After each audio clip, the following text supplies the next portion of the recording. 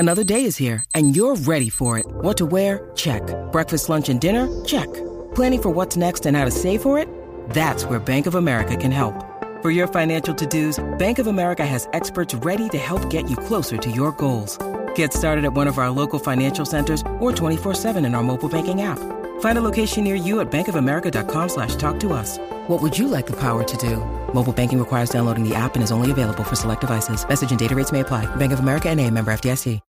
When you need mealtime inspiration, it's worth shopping Kroger, where you'll find over 30,000 mouth-watering choices that excite your inner foodie. And no matter what tasty choice you make, you'll enjoy our everyday low prices, plus extra ways to save, like digital coupons worth over $600 each week. You can also save up to $1 off per gallon at the pump with fuel points. More savings and more inspiring flavors make shopping Kroger worth it every time. Kroger, fresh for everyone. Fuel restrictions apply.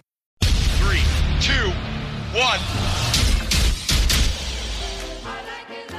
When I'm working out, I love to listen to your podcast. Whenever you say something, other people react to it. Taking my breath away, Aaron.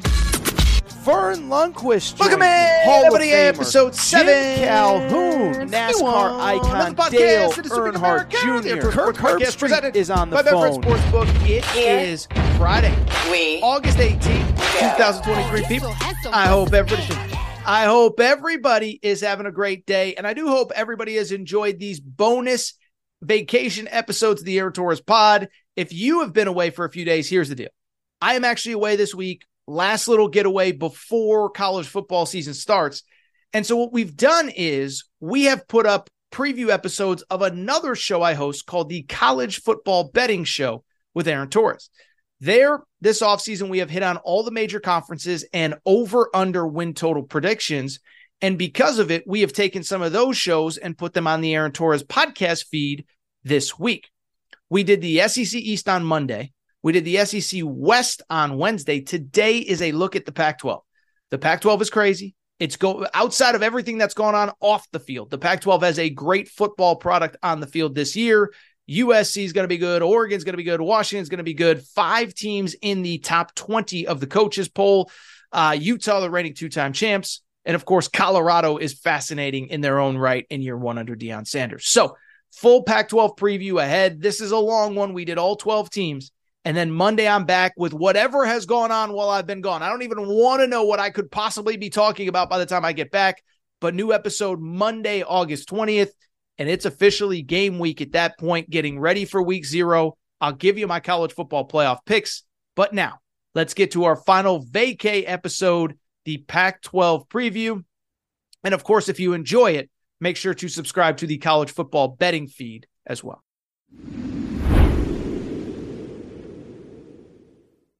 Man, everybody, another edition, the College Football Betting Podcast, presented by Betfred Sportsbook. I am your host, Aaron Torres. Hope everybody is doing well. Hope everybody is ready for another one of our preseason preview episodes of the show. We have already done the SEC East, the SEC West, the Big Ten East, the Big Ten West. Today, it is a look at the Pac-12, and I guess I should be thankful that we waited to do this episode until we did. The Pac-12, right before I recorded a few days, it obviously went up in smoke, right? We knew UCLA and USC were leaving. As I record here now, Oregon and Washington will be joining them in the Big Ten. Arizona, Arizona State, and Utah headed to the Big 12 as I record, and stuff is always subject to change. Oregon State, Washington State, Cal, and Stanford are looking for new homes. Obviously a disappointing thing, but you've talked about it enough and you want to focus on football. And what I will say is, in the final year of the Pac-12 as we know it, what I will say is the football should be really good. I think you could argue outside of the SEC, this might be the second best league in college football. You know, Ohio State and Michigan are really good at the top of the Big Ten, but you get to team 4, 5, 6, 7, you could argue the Pac-12 is better. Utah, the 2-time defending champ. USC with the reigning Heisman Trophy winner. Washington coming off an 11-win season. Oregon coming off a 10-win season. Oregon State coming off a 10-win season. So a great league, a lot of parity, a lot of really good football. And I will say, despite all of the uncertainty off the field, excited to dive into this one. Before we get started, quick reminder. One, if you're not subscribed to the show, make sure to do so. College football betting with Aaron Torres, Apple, Spotify, Amazon Music, Google Music, wherever you listen to wherever you download podcasts, make sure to do that. You can also rate and review the show. If you could leave a quick 5 stars, that really would help with this show, help the show grow, all that good stuff. Also, YouTube channel is blowing up. Go ahead, YouTube. Just go on YouTube, College Football Betting with Aaron Torres. It's a separate page than the Aaron Torres pod. Go ahead, subscribe there. All of these shows end up on that page, as well as clips and things of that nature. Also, before we get started, a quick thank you to our presenting sponsor, Betfred Sportsbook and the Betfred Sportsbook app. All of the over-under win totals here are provided by Betfred. And of course, if you want to bet $50 on any game, download the Betfred Sportsbook app and you'll get up to $1,111 in free bets. They also have a lot of cool giveaways going in the, in the lead up to football season, college football in the NFL. So make sure to download the Betfred Sportsbook app. All right, let's not waste any more time. Let's get to it, and let's talk Pac-12 over-under win totals. And let's start with, listen, they're not the reigning champion, but I would argue probably the most interesting team. That is the USC Trojans. USC's over-under win total in the Betfred Sportsbook is 9.5 wins. The money coming in on the over at -170. To bet the under, you got to bet it at +140. Now, before we get into this particular USC team, let me say this. I think it's easy because of how he left Oklahoma, because of some of the hubris, whatever you want to say. I think it's easy to overlook just how good Lincoln Riley was in year one at USC. And I know he was able to bring Caleb Williams with him. And I know the transfer portal. I get how all of that works. But why I bring it up, this was a 4-8 team that Lincoln Riley took over. Year one, they finished 11-1 in the regular season. They're playing Utah in the Pac-12 championship game to go to the college football playoff. Remember, they win that game. They are going to the college football playoff. It speaks to the incredible job that Lincoln Riley did. And so I don't want that to be lost. Is like, again, everyone thinks, oh, it's Lincoln Riley, whatever. He was really good in year one, and there is optimism as to why they will be even better in year two.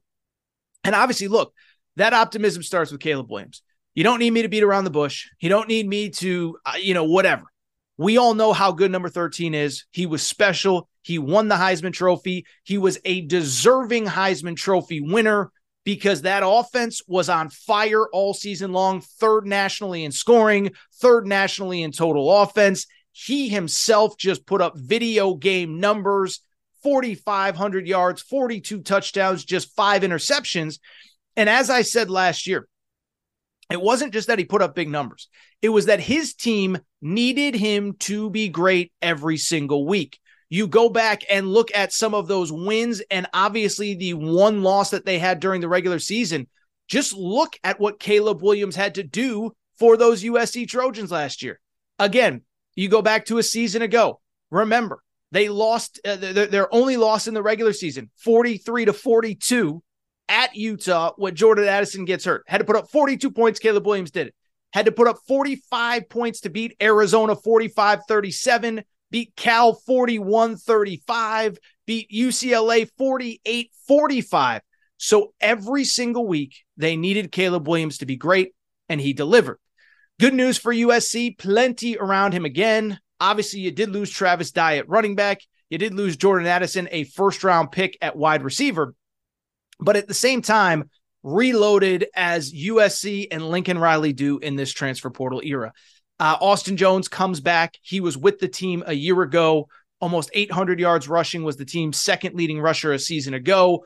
Also, remember, Marshawn Lloyd, who was the other USC, South Carolina, he was their leading rusher a season ago as well. So a nice 1-2, a two-headed attack at the running back position.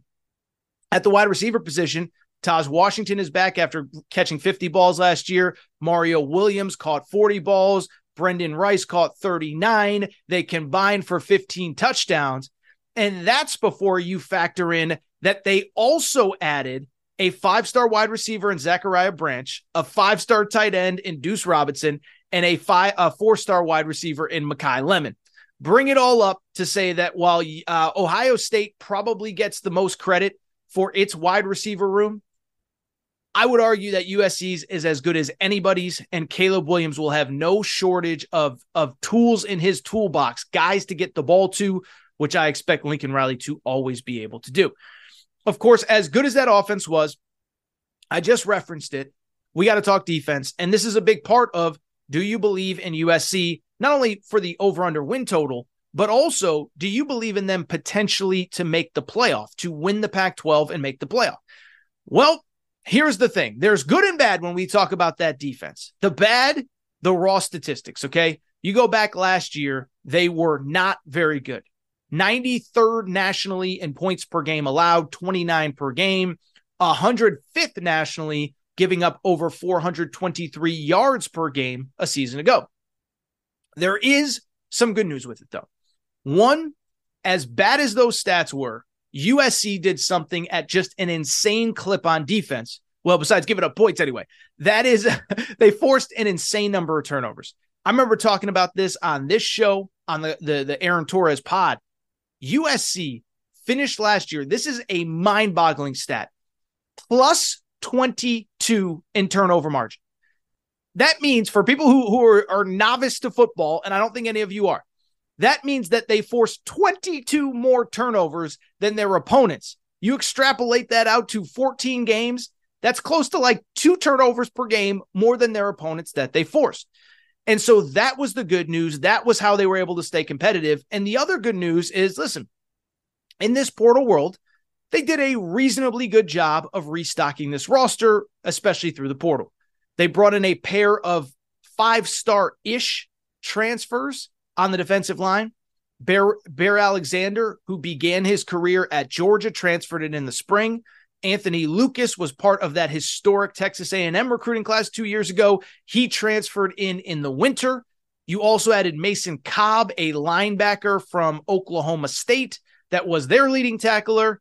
Traquan Fagans, a cornerback from Alabama. So listen, you add defensive pieces from Georgia, Alabama, who am I blanking on? Oklahoma State and Texas A&M. You could do a lot worse, okay? Also bring back some important pieces, especially at linebacker. Shane Lee, Eric Gentry, your 2 best linebackers a year ago, are returning this year. Here's where I get a little concerned with USC, though. And again, the over-under is 9.5. But look, this is an over-under show. But in the big picture, I think a lot of people think in year 2 under Lincoln Riley, they can make the playoff. Here's the problem. A couple problems. First of all, the schedule is brutal. The schedule was clearly put together before everybody thought that USC and UCLA were the only teams leaving after this year. This schedule feels like the Pac-12 does not want USC to succeed this year, okay? First half of the schedule is easy. By the way, worth noting, USC does play a week 0 game. Unfortunately, it's on the Pac-12 network, so I don't know how many of you will be able to watch it. But the first half of USC's schedule is manageable. Problem is the second half is insane. From mid-October on, here is the schedule. At Notre Dame, Utah, which beat USC twice at the Coliseum, Cal, obviously manageable, Washington at home, at Oregon, UCLA at home. So as we get through this Pac-12 preview, you'll understand how hard that schedule is. But at Notre Dame, Utah's going to be a top 20 team, beat USC twice. Washington at home, Washington will be ranked in the top 15. At Oregon, Oregon will be ranked in the top 15, UCLA. 5 teams that are probably going to be ranked in the preseason top 25, 2 of them on the road. Bad weather in Eugene and South Bend expected for those games. The other things that really kind of concern me with USC are pretty straightforward. First, we talked about that turnover margin, and it would concern me if I was a Trojans fan. Not that they were plus 22, but because is that something that is really sustainable going forward into this year? I always look when I do this stuff at outlier stats, right? Stats that are just extremes one way or the other. I'll give you an example. I remember last year, Michigan State, I believe, had won the previous year when they won 11 games. They had won like 5 games by a single possession. And I just said to myself going into last year, I said the odds of them going 5-0 in one possession games probably is not very likely. And of course, Michigan State flatlined and they were a total mess. Well, I look at USC, and I look at the fact that so many of their games came down to one play, one turnover, one whatever. And if they're plus 10 in turnover margin, which by the way is incredible, they're probably like 9-3 in the regular season, not 11-1. So you add that in with the concerns that remain on the defense up front. I understand they added 2 SEC transfers on the defensive line. The problem is when you're talking about USC and you're talking about a team that wants to compete at the highest levels, you know how many they have 2 SEC caliber defensive linemen? Georgia has like 12 of them. Alabama has like 11 of them. LSU has like 9 of them. USC's got 2. And so I think this team will be a little bit of a better facsimile of what they were last year. A lot of points, an improved defense, but is it going to be good enough, especially with that late schedule? This is my official pick on USC. I will not be betting. If I had to make a lean, I would go over the 9.5 wins, but I would go 10-2 and say they probably don't make the playoff. Where do the losses come from? I don't know, but that schedule is thankless, especially late. It is one big game after another, couple big road trips. This team is really good. I don't see them as a playoff type team. Let's keep it going. Let's go with another team that last year had a first-year head coach and another team with just a fascinating year a season ago. That is the Oregon Ducks. Over-under win total for Oregon is 9.5 wins, just like USC. Most of the money actually coming in on the under. You can bet it at minus 120 on the under, plus 100 on the over.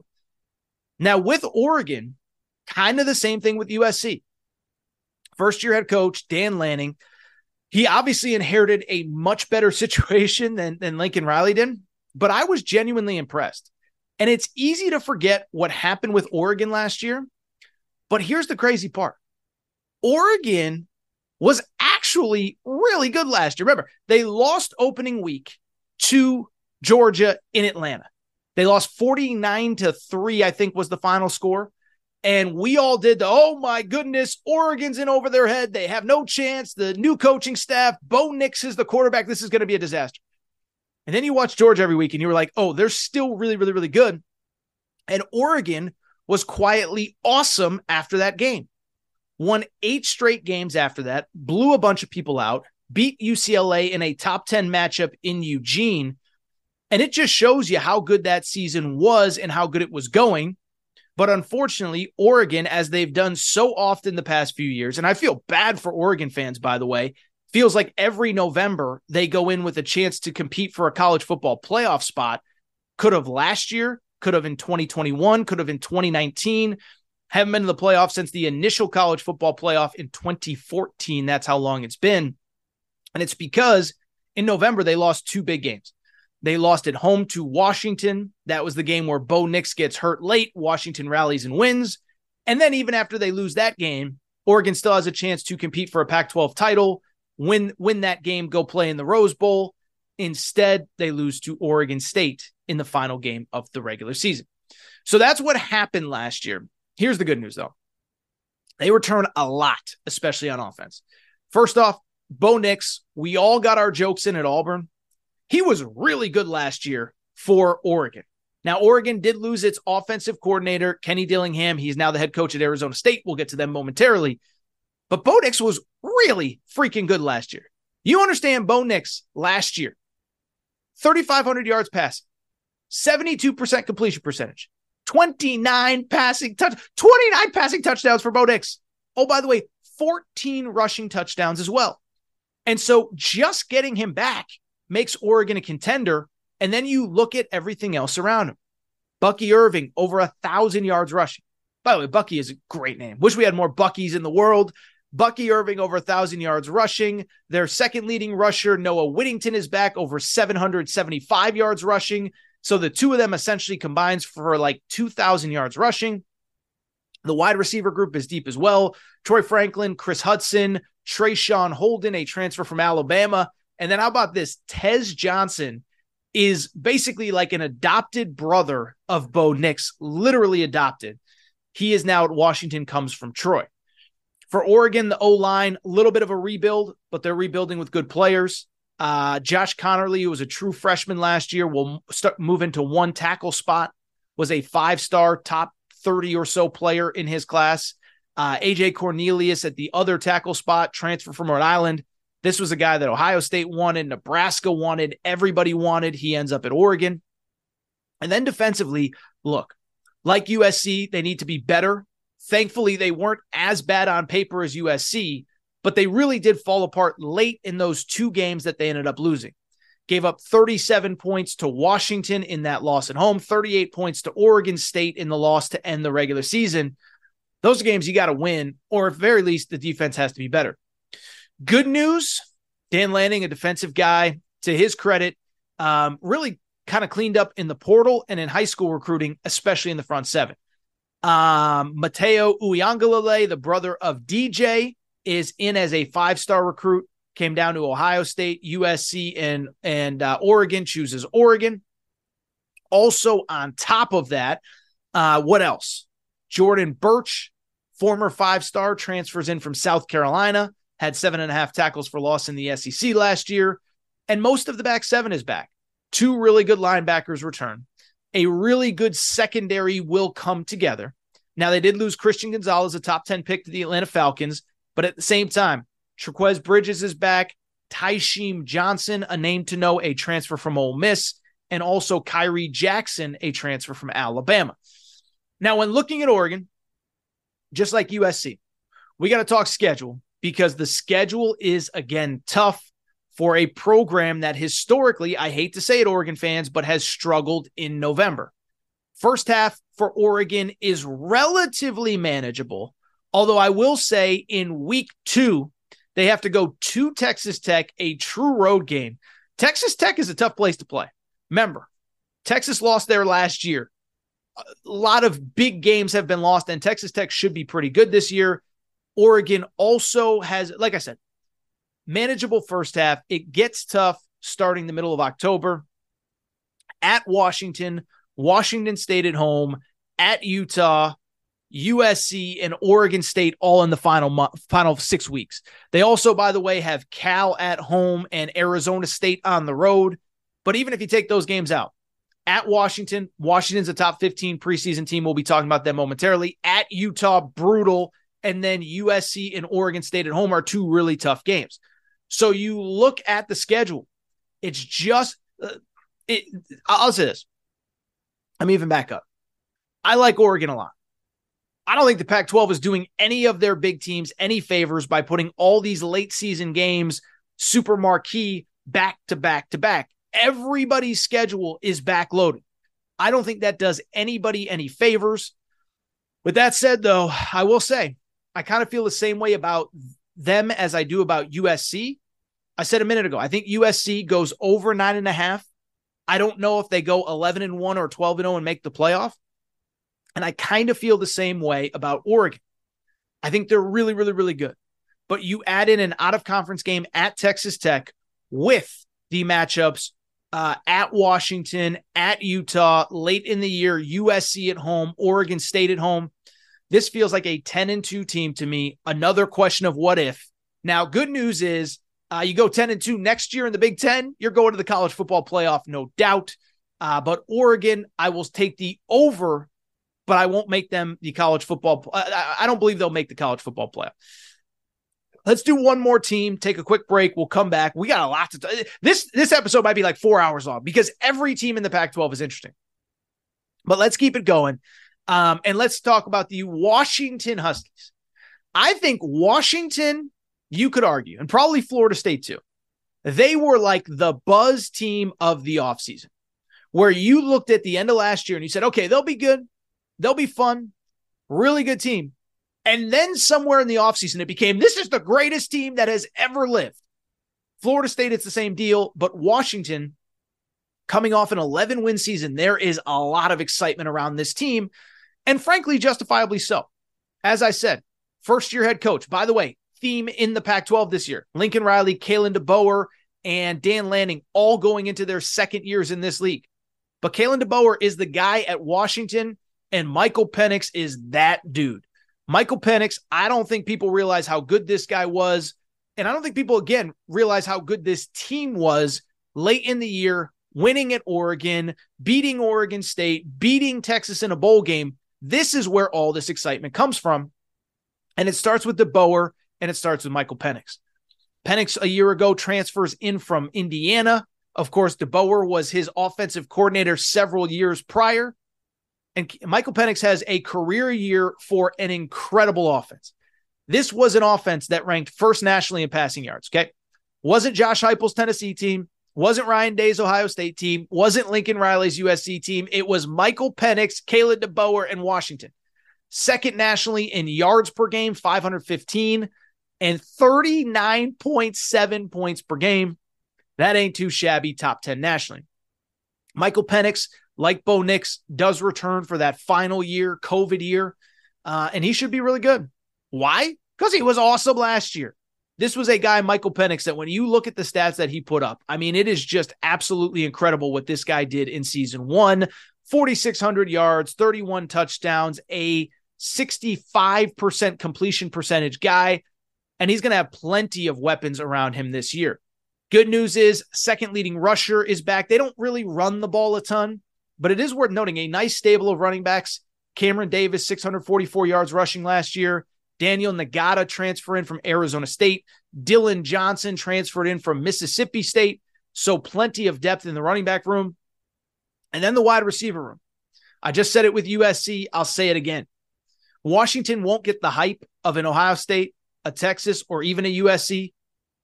These wide receivers are insane. Jalen McMillan, 79 catches, 1,000 yards, 9 touchdowns a year ago. Rome Odesne, 75 catches, 1,145 yards, 7 TDs a year ago. Jalen Polk, another superstar on that in that pass game, Jalen Polk, 41 catches, 694 yards, and 6 touchdowns. So you are talking about a team in the Washington Huskies that in their top 3 pass catchers, how about this? Just last year, 223 catches, 3,200 yards, 23 touchdowns. Out of 3 guys, you can see the excitement. Here's even more good news. The defense, while statistically not looking very impressive, was much better the second half of the year. This was a team that the first half of the year, the first 6 games, gave up 32 points per game. The final half of the season, 22 points per game. And really, listen, they took 2 early losses. One was at UCLA, no shame in that. The other one at Arizona State, maybe the weirdest loss of the season. But again, that defense played really well down the stretch. 21 points allowed against Cal, 21 points in a win over Oregon State, 7 against Colorado, 20 against Texas in the bowl game. As far as depth and all that information, I would just say when it comes to that team, they have a pretty solid front 7 when it comes to Washington. Braylon Trice, 12 tackles for loss, 9 sacks off the edge. But there is a little bit of a concern with Washington. Last year, they did not force a lot of turnovers, 117th nationally, only 12 total turnovers forced. Again, USC was plus 22 in turnovers. So how about Washington with only 12? And I guess what I would say is when I look at that and when I look at the schedule, I might be a little bit more down on Washington than most. First of all, the schedule is more challenging. They do have to go in early in the season to Michigan State. I don't think Michigan State is good. I think Washington will probably win. But we said that last year about Michigan State going to Washington. We said Michigan State's really good. They're going on the road. They'll be fine. They get smacked by Washington. Now Washington's got to fly cross country to play Michigan State. Beyond that, like those other 2 schools that I mentioned, a very loaded back half of the schedule for the Washington Huskies. Final 4 games they play, really, again, it's like Oregon, the final 6 games, really. Oregon at home on October 14th. That will be off of a bye. But then the final 4 weeks of the season at USC, Utah, Oregon State on the road, Washington State at home in the final Apple Cup. So final 7 games or so, Oregon at home, USC, Utah, USC, Oregon State on the road, Utah at home. That's a really, really, really tough schedule, and I would be worried a little bit. Finally, there is one other thing, and listen, this is me being transparent, okay? Washington fans might hear that and think, Torres is a hater. Torres doesn't like my team. This is just what I would say. Washington, my other big concern with them, I do worry a little bit about Michael Penix, a guy that historically last year was the outlier year, and also a guy that has struggled to stay healthy in his career. Obviously, I would never in a million years root for anybody to get hurt. I hope that goes without saying. But here's the bottom line on Michael Penix. Prior to last season, when he was one of the best quarterbacks in college football, okay? Prior to that, he was a 53% completion percentage guy in 2022. Now, admittedly, he was coming off of an injury, but still 53% completion percentage, 56% completion percentage in 2021. Now, you could argue it was because he didn't have the coaching that he does under Kalen DeBoer. But what I would say is, can he do that 2 years in a row? If he does it 2 years in a row, Washington's going to go over here. With that said, I struggle to believe that he'll be able to. I do worry a little bit about the schedule, and I do worry about the defense just enough where this is my first official bet. I am going to go ahead and take the under here because, like I said, I really like this team and I really like this story, but I worry a little bit about the Washington Huskies. My official bet on this team, it is Washington under the 9.5 wins. I think they're probably about a 9-3 squad. Again, somebody's got to take losses in all these big games. I worry a little bit about Washington. All right, so what I want to do, take a quick break. When I come back, we're going to talk about, how about this? We're 25 minutes into the show. Haven't even gotten to the reigning two-time champion, Utah Utes. Haven't gotten to Colorado and Coach Prime Deion Sanders. Lot left. Oh, by the way, Oregon State, just a little ho-hum 10-win season for them. Arizona on the rise. We'll take a quick break, discuss everybody. That's next. All right, we're going to get back to the show in a minute. But before we do, I want to welcome back our presenting sponsor, Betfred Sportsbook and the Betfred Sportsbook app. By now, you know Betfred's story started in 1967 in the UK, over 1,000 shops in the UK, and they have now come to the United States and made a major splash. They are the presenting sponsor of not only all things Aaron Torres Media, but the Colorado Rockies, the Denver Broncos, the Cincinnati Bengals. And what I love about Betfred, nobody takes care of their customers quite like Betfred does. I've been telling you that for a year. We have sent listeners of the Aaron Torres pod to Denver Broncos VIP tailgates. The Betfred suite at Cincinnati Bengals games is rocking. Betfred bettors have thrown out first pitch at the Colorado Rockies games. Nobody takes care of their customers quite like Betfred, and here is what they are doing for you right now. How about this? Bet $50 on any game, get up to $1,111 in free bets. Here's how it works. Download the Betfred Sportsbook app. Bet $50 on anything you want to bet on. You automatically get $111 in free bets. But beyond that, you get up to $200 in insurance for your first 5 weeks as a Betfred customer, totaling $1,111 in free bets. I've told you for a year, nobody takes care of their customers quite like Betfred. They're the only book that I bet with, and I want to thank Betfred for being our presenting sponsor. Jewelry isn't a gift you give just once. It's a way to remind your loved one of a beautiful moment every time they see it. Blue Nile can help you find the gift that says how you feel and says it beautifully, with expert guidance and a wide assortment of jewelry of the highest quality at the best price. Go to BlueNile.com and experience the convenience of shopping Blue Nile, the original online jeweler since 1999. That's BlueNile.com to find the perfect jewelry gift for any occasion. BlueNile.com. Hey, it's Kaylee Cuoco for Priceline. Ready to go to your happy place for a happy price? Well, why didn't you say so? Just download the Priceline app right now and save up to 60% on hotels. So whether it's Cousin Kevin's Kazoo Concert in Kansas City, go Kevin, or Becky's Bachelorette Bash in Bermuda, you never have to miss a trip ever again. So download the Priceline app today. Your savings are waiting. Go to your happy place for a happy price. Go to your happy price, Priceline. All right, everybody. I'm back. Good to be back. So here's the problem with these leagues without divisions, okay? So we did the SEC East, the SEC West, the Big Ten East, and the Big Ten West. we were able to break them down into nice, neat little compartments and get you out of, do a show in about 30, 35 minutes. It is no such case with the Pac-12, which has 12 teams, no divisions.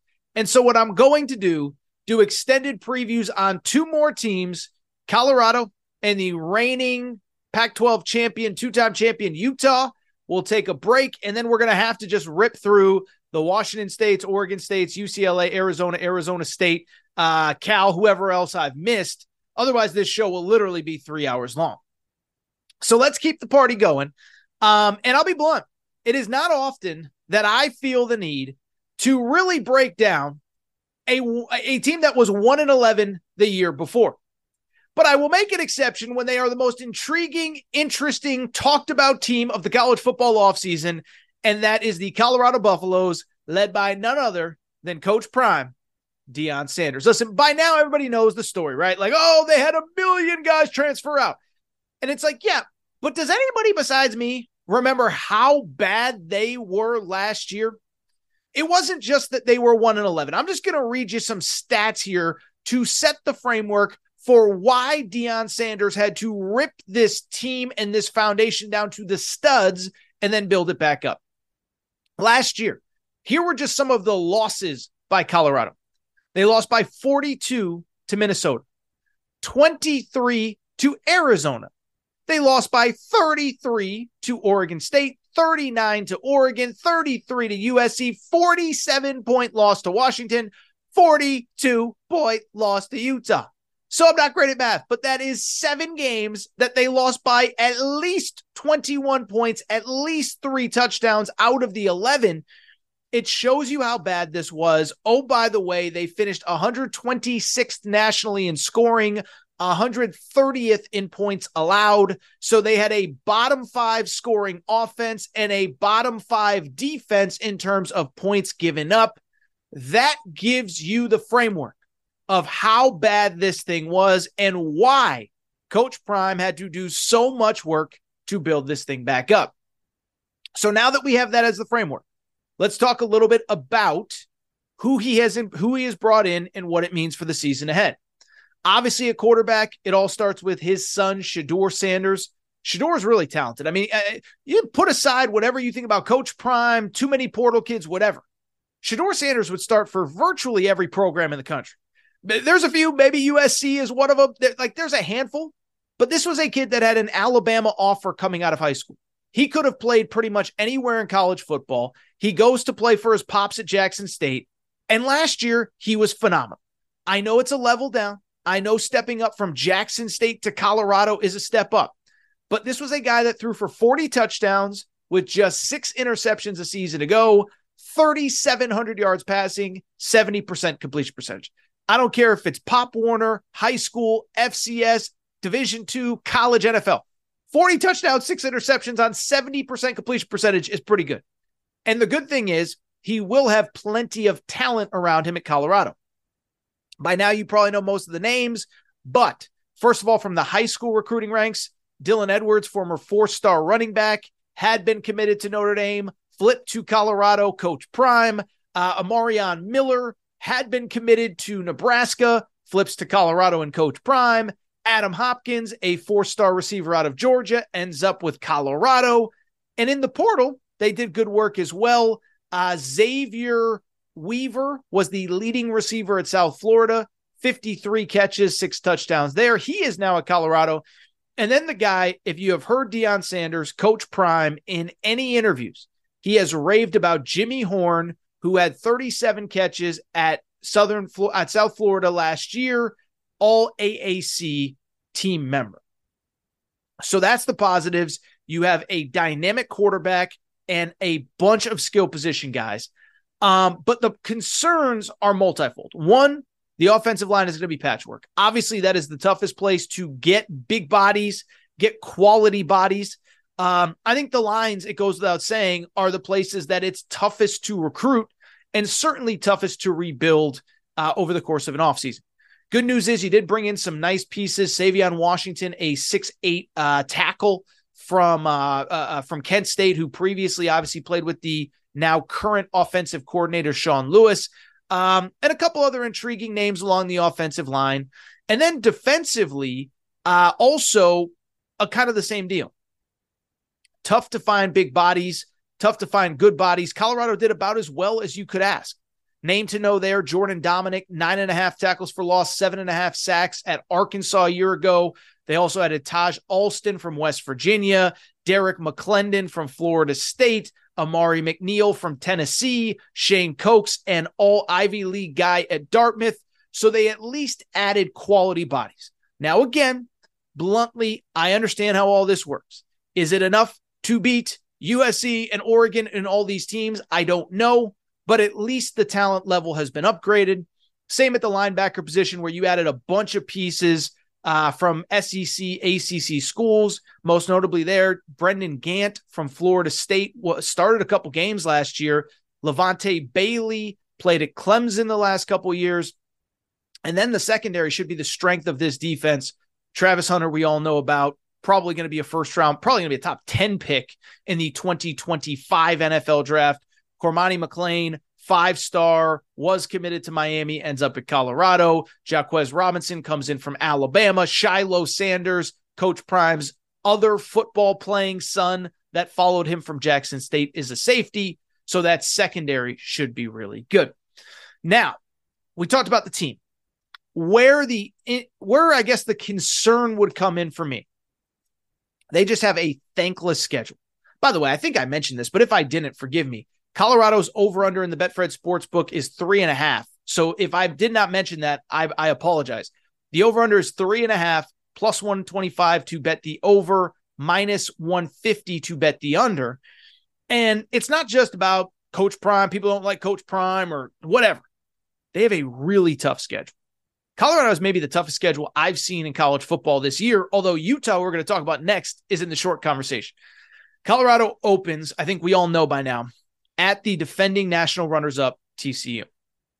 TCU coming off an appearance in the championship game. That game is obviously in Fort Worth, Coach Prime's home away from home in Dallas. That's a really tough game. Week 2, you have Nebraska at home. And then just before the end of September, not talking about the whole season, just before the end of September, you have to play at Oregon and USC at home.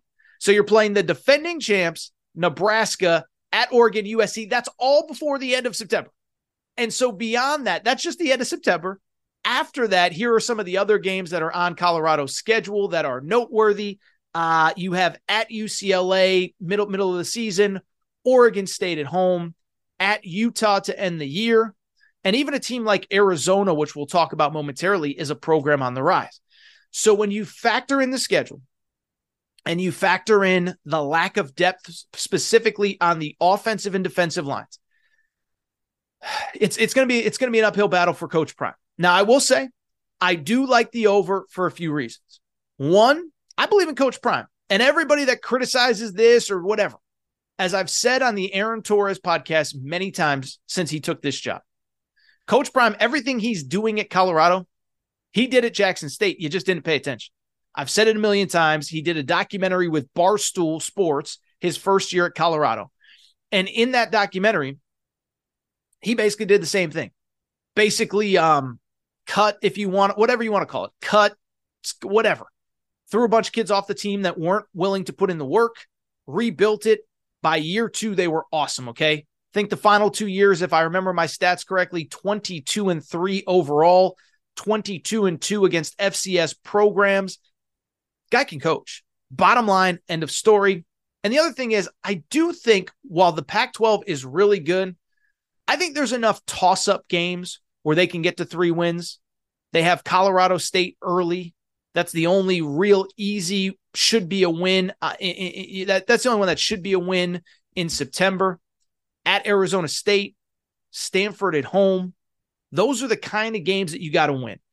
At Washington State, Arizona, the tough games, you got to win at least a few of those toss-ups. But bottom line is, in a lot of these games, they're going to have the better quarterback. They're going to have the more dynamic skill position guys. I'm going to go over 3.5 with Colorado. All right, one more team. We'll take a break, and then we'll rip through everybody else. I'd be remiss. We're now 5 teams in. Have yet to talk about the 2-time reigning champion Utah Utes. Utah's over-under win total in the Betfred Sportsbook is 3.5. That was Colorado. They are 8.5 is the over-under, plus 105 to bet the over, minus 130 to bet the under. Do the math. A lot of money is coming in on the under. Now, a couple things with Utah here. One, it goes without saying, what Kyle Whittingham has done is absolutely incredible. Coming off a second straight Pac-12 title. But remember the key thing coming into this year. As good as they were the last 2 years, Cam Rising, their starting quarterback, who was legitimately awesome each of the last 2 seasons, he got hurt in the Rose Bowl, and we're not sure exactly what his status is. Now, the good news is Kyle Whittingham all spring and summer has said the right things. He expects Cam Rising back. This after a season in which he completed 65% of his passes, 26 touchdowns. Assuming he's back, let's do the best case scenario. This offense has a chance to be really good again. And the thing about Utah, I think because Utah kind of has this reputation of they're physical and they're tough and they're mean and ground and pound. I don't think people realize how good this offense has been the last couple of years. This has been one of the most explosive offenses in all of college football. 38.5 points per game scored last year, 11th nationally. Not 11th in the Pac-12, 11th in the country. Also, the rush game was elite, but also the pass game was elite at almost 470 yards per game, which was top 20 nationally. So top 20 nationally pass offense, top 20 nationally run offense. And so I take that back. 466 total yards per game, forgive me, which was top 20 nationally. And then the rush game was top 15 nationally. But the bottom line remains, this is a team that ranked in the top 15 in scoring, the top 20 in total offense. And assuming Cam Rising is healthy, should not miss a beat. Leading rusher Tavion Thomas is gone, but 2 really good backs that are returning. Micah Bernard, interesting story there. He actually entered the portal and then decided to return. He will be back. So too will Jaquindon Jackson. The 2 of them combined for about 1,000 yards a year ago. And credit to Utah, which always develops really good skill position guys internally. Devon Vele is back after 55 catches a year ago. And what's interesting is, even after you lose Dalton Kincaid, an early NFL draft pick to the Buffalo Bills, you still get back Brandon Keithy, who, for people who don't know, got hurt last year. But before that, how about this? 3-time All Pac-12 tight end. I would venture to guess you can count the number of players who are 3-time all-conference guys still playing college football, probably on one hand across college football. Utah has one of them at the tight end position. Defensively, it should be much the same. They were really good last year, have a chance to be as good or better this season. This off of a year where they gave up 21 points per game, 26 nationally, had an elite rush defense, need to be a little bit better in the secondary, but have been pretty good overall. The good news is this has a chance to be the best defense in the Pac-12, okay? We talked about, USC, how talented the offense is, but the defense needs work. Oregon, how talented the offense is, but the defense needs work. Washington, how talented the offense is, but the defense needs work. Utah had 5 players that were either on the first or second team All Pac-12 preseason team on defense. They have a chance to be special. They have a chance to be really good. Junior Tafuna, one of those players, is back. 27 tackles, 3.5 TFLs up front. Also, kind of across the board, just really talented. Kareem Reed, All Pac-12 first team in the preseason, 72 tackles a year ago. Cole Bishop at safety, another All Pac-12 first team preseason member after an 83 tackle season a year ago. Only concern with Utah. Well, the Utah thing, it's really multifold. Couple things. One, it's Cam Rising. Is he going to stay healthy? Is he going to be okay? All of that. Hopefully he's fine. Everybody's saying the right thing, but is he really going to be ready to go week 1? Because they're going to need him. I just mentioned a minute ago, Colorado has a very tough early conference schedule. Utah might have the toughest schedule in the country. Just in the out of conference, Utah plays Florida at home to open the season. Remember, they played at Florida last year. Fun game, crazy finish. They end up losing, and they were in the red zone with a chance to win late. Florida now returns to Salt Lake City on opening night, that first Thursday of the college football season. Week 2, they play at Baylor. Again, I don't have the numbers in front of me. I would bet the number of teams that are playing 2 Power 5 opponents in the first 2 weeks, probably could count them on one hand. Colorado's 1. We obviously just discussed them. I think Nebraska is 2. They play at Minnesota. There aren't many teams. Utah is playing Florida at home at Baylor. And then again, before the end of September, they have, how about this? UCLA on a Saturday and then at Oregon State on a Friday. So they have 5 September games, 5 games before the end of September. And they play UCLA and at Oregon State in one calendar week. That's brutal. And then that doesn't even include the back half of the schedule, which includes at USC, Oregon at home, at Washington. Bottom line, to me, this is a total stay away. If you just threw out schedules and said, who do you think is maybe the best team on paper? I believe Utah can compete with anybody. They beat USC twice last year. Best culture in this conference, 2-time reigning champion, veteran quarterback. Kyle Whittingham is on record saying this is his best and most experienced offensive and defensive lines that he has had. That feels like it means something, okay? But same time, I don't know how you can in good conscience bet this team. Brutal early schedule with a quarterback coming off major surgery, ACL injury. And then on top of that, the back half of the schedule. Let me read this. How about this? Just the Pac-12 schedule. UCLA at home, at Oregon State, at USC, Oregon, at Washington. That is a brutal schedule. So look, do I think Utah can get to over 8 wins? Absolutely. Do I think they can win the Pac-12 title for a third straight year, maybe the final Pac-12 title ever? Absolutely.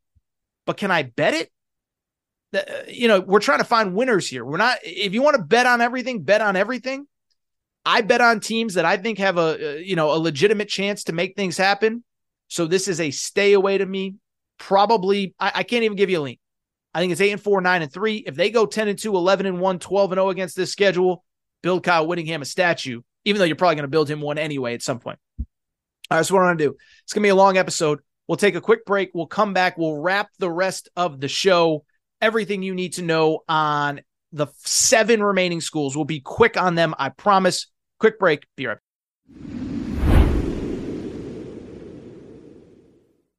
All right, everybody.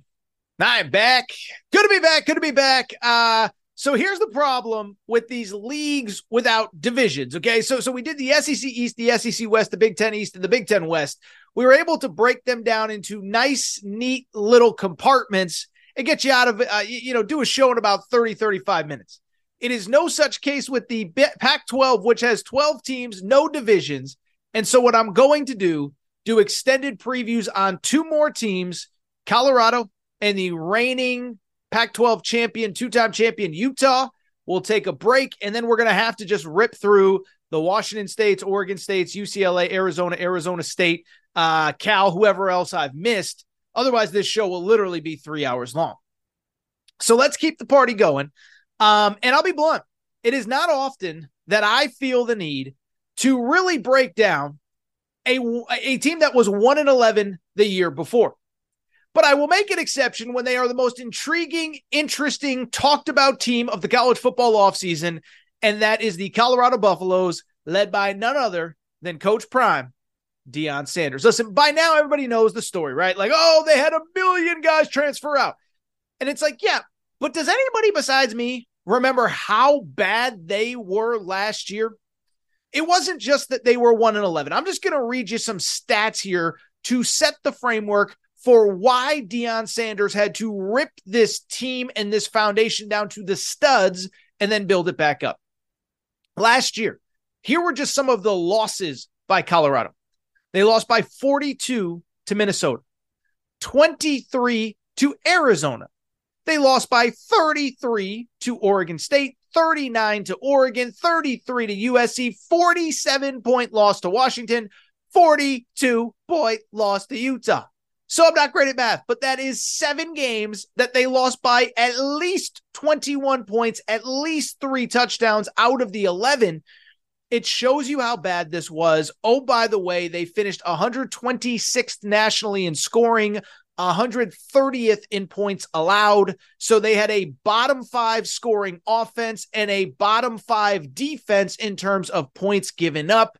That gives you the framework of how bad this thing was and why Coach Prime had to do so much work to build this thing back up. So now that we have that as the framework, let's talk a little bit about who he has brought in and what it means for the season ahead. Obviously, a quarterback, it all starts with his son, Shedeur Sanders. Shedeur is really talented. I mean, you put aside whatever you think about Coach Prime, too many portal kids, whatever. Shedeur Sanders would start for virtually every program in the country. There's a few, maybe USC is one of them. There's a handful, but this was a kid that had an Alabama offer coming out of high school. He could have played pretty much anywhere in college football. He goes to play for his pops at Jackson State. And last year, he was phenomenal. I know it's a level down. I know stepping up from Jackson State to Colorado is a step up. But this was a guy that threw for 40 touchdowns with just 6 interceptions a season ago, 3,700 yards passing, 70% completion percentage. I don't care if it's Pop Warner, high school, FCS, Division II, college, NFL. 40 touchdowns, 6 interceptions on 70% completion percentage is pretty good. And the good thing is he will have plenty of talent around him at Colorado. By now, you probably know most of the names, but first of all, from the high school recruiting ranks, Dylan Edwards, former 4-star running back, had been committed to Notre Dame, flipped to Colorado, Coach Prime. Amarion Miller had been committed to Nebraska, flips to Colorado and Coach Prime. Adam Hopkins, a 4-star receiver out of Georgia, ends up with Colorado. And in the portal, they did good work as well. Xavier Weaver was the leading receiver at South Florida, 53 catches, 6 touchdowns there. He is now at Colorado. And then the guy, if you have heard Deion Sanders, Coach Prime, in any interviews, he has raved about Jimmy Horn, who had 37 catches at South Florida last year, all AAC team member. So that's the positives. You have a dynamic quarterback and a bunch of skill position guys. But the concerns are multifold. One, the offensive line is going to be patchwork. Obviously, that is the toughest place to get big bodies, get quality bodies. I think the lines, it goes without saying, are the places that it's toughest to recruit and certainly toughest to rebuild over the course of an offseason. Good news is you did bring in some nice pieces. Savion Washington, a 6'8" tackle from Kent State, who previously obviously played with the now current offensive coordinator, Sean Lewis, and a couple other intriguing names along the offensive line. And then defensively, also a kind of the same deal. Tough to find big bodies, tough to find good bodies. Colorado did about as well as you could ask. Name to know there, Jordan Dominic, 9.5 tackles for loss, 7.5 sacks at Arkansas a year ago. They also had Taj Alston from West Virginia, Derek McClendon from Florida State, Amari McNeil from Tennessee, Shane Cokes, an all Ivy League guy at Dartmouth. So they at least added quality bodies. Now, again, bluntly, I understand how all this works. Is it enough to beat USC and Oregon and all these teams? I don't know, but at least the talent level has been upgraded. Same at the linebacker position, where you added a bunch of pieces from SEC, ACC schools, most notably there, Brendan Gant from Florida State started a couple games last year. Levante Bailey played at Clemson the last couple of years. And then the secondary should be the strength of this defense. Travis Hunter, we all know about, probably going to be a first round, probably going to be a top 10 pick in the 2025 NFL draft. Cormani McClain, 5-star, was committed to Miami, ends up at Colorado. Jaquez Robinson comes in from Alabama. Shiloh Sanders, Coach Prime's other football playing son that followed him from Jackson State, is a safety. So that secondary should be really good. Now, we talked about the team. Where I guess the concern would come in for me. They just have a thankless schedule. By the way, I think I mentioned this, but if I didn't, forgive me. Colorado's over-under in the Betfred Sportsbook is 3.5. So if I did not mention that, I apologize. The over-under is 3.5 plus 125 to bet the over, minus 150 to bet the under. And it's not just about Coach Prime. People don't like Coach Prime or whatever. They have a really tough schedule. Colorado is maybe the toughest schedule I've seen in college football this year, although Utah, we're going to talk about next, is in the short conversation. Colorado opens, I think we all know by now, at the defending national runners-up TCU. TCU coming off an appearance in the championship game. That game is obviously in Fort Worth. Coach Prime's home away from home in Dallas. That's a really tough game. Week 2, you have Nebraska at home. And then just before the end of September, not talking about the whole season, just before the end of September, you have to play at Oregon and USC at home. So you're playing the defending champs, Nebraska, at Oregon, USC. That's all before the end of September. And so beyond that, that's just the end of September. After that, here are some of the other games that are on Colorado's schedule that are noteworthy. You have at UCLA, middle of the season, Oregon State at home, at Utah to end the year. And even a team like Arizona, which we'll talk about momentarily, is a program on the rise. So when you factor in the schedule and you factor in the lack of depth specifically on the offensive and defensive lines, it's going to be an uphill battle for Coach Prime. Now, I will say I do like the over for a few reasons. One, I believe in Coach Prime, and everybody that criticizes this or whatever, as I've said on the Aaron Torres podcast many times since he took this job, Coach Prime, everything he's doing at Colorado, he did at Jackson State. You just didn't pay attention. I've said it a million times. He did a documentary with Barstool Sports his first year at Colorado. And in that documentary, he basically did the same thing. Basically, cut, if you want, whatever you want to call it, cut, whatever. Threw a bunch of kids off the team that weren't willing to put in the work, rebuilt it. By year 2, they were awesome, okay? I think the final 2 years, if I remember my stats correctly, 22-3 overall, 22-2 against FCS programs. Guy can coach. Bottom line, end of story. And the other thing is, I do think while the Pac-12 is really good, I think there's enough toss-up games where they can get to 3 wins. They have Colorado State early. That's the only real easy, should be a win. That's the only one that should be a win in September. At Arizona State, Stanford at home. Those are the kind of games that you got to win. At Washington State, Arizona, the tough games, you got to win at least a few of those toss-ups. But bottom line is, in a lot of these games, they're going to have the better quarterback. They're going to have the more dynamic skill position guys.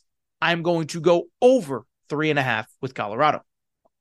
All right, one more team. We'll take a break, and then we'll rip through everybody else. I'd be remiss. We're now 5 teams in. Have yet to talk about the 2-time reigning champion Utah Utes.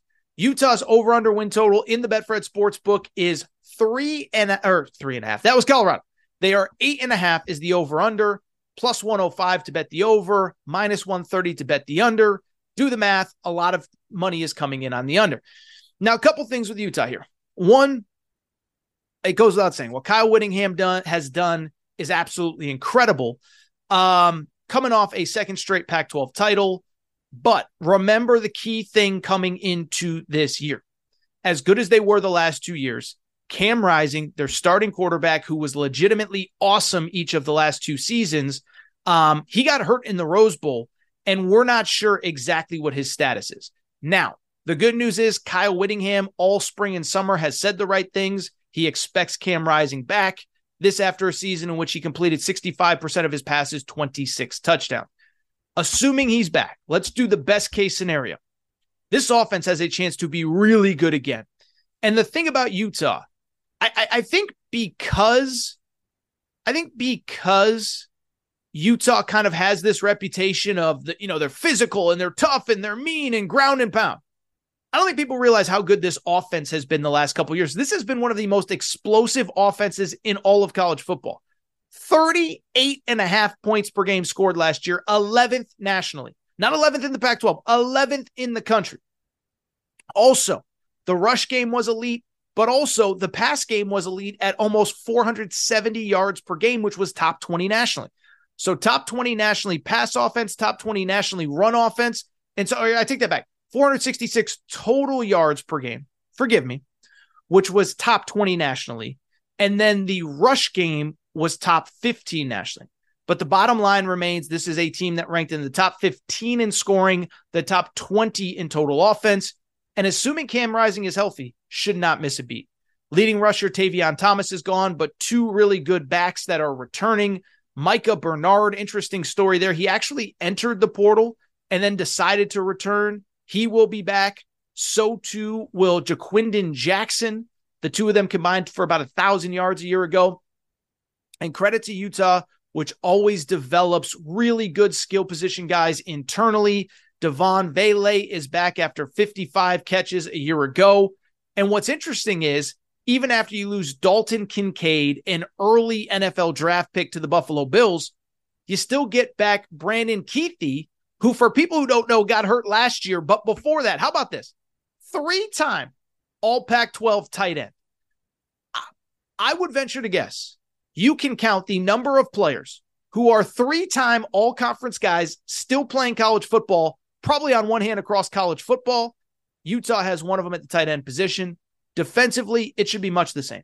They were really good last year, have a chance to be as good or better this season, this off of a year where they gave up 21 points per game, 26 nationally, had an elite rush defense, need to be a little bit better in the secondary, but have been pretty good overall. The good news is this has a chance to be the best defense in the Pac-12, okay? We talked about, USC, how talented the offense is, but the defense needs work.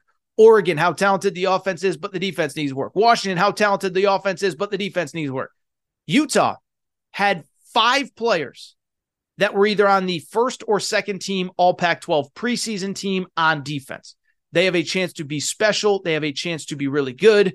Junior Tafuna, one of those players, is back. 27 tackles, 3.5 TFLs up front.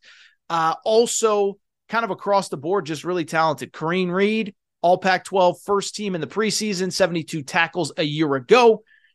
Cole Bishop at safety, another All Pac-12 first team preseason member after an 83 tackle season a year ago. Only concern with Utah. Well, the Utah thing, it's really multifold. Couple things. One, it's Cam Rising. Is he going to stay healthy? Is he going to be okay? All of that. Hopefully he's fine. Everybody's saying the right thing. But is he really going to be ready to go week 1? Because they're going to need him.